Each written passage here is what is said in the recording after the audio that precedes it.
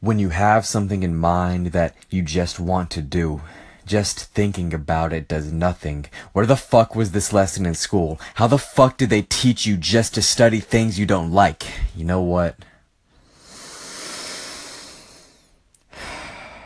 Let's not muddy this conversation with anger. Let's look at it rationally, but speak no less passionately.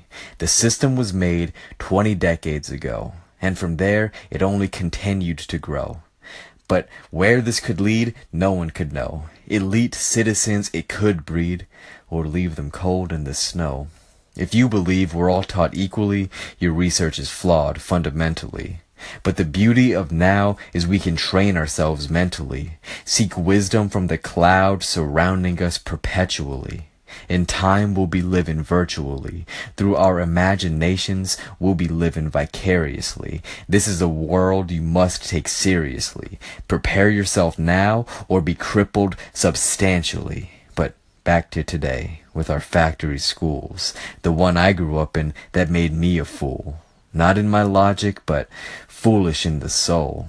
No one taught me how to master my monkey mind, the noble project, myself, I must get to know.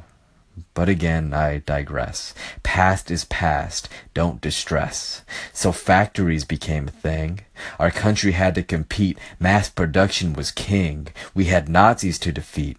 The government bred workers like bees with no sting for the greater good. Let wise voices tell you, with technology brings new values to be understood. No longer is it enough to suffer boredom, then retire.